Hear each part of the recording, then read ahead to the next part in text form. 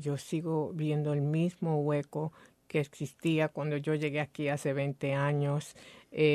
Quizás un poco menos, porque ya hay el reconocimiento de que la comunidad es hoy en día mucho más latino de lo que fue cuando yo llegué aquí en el 1997.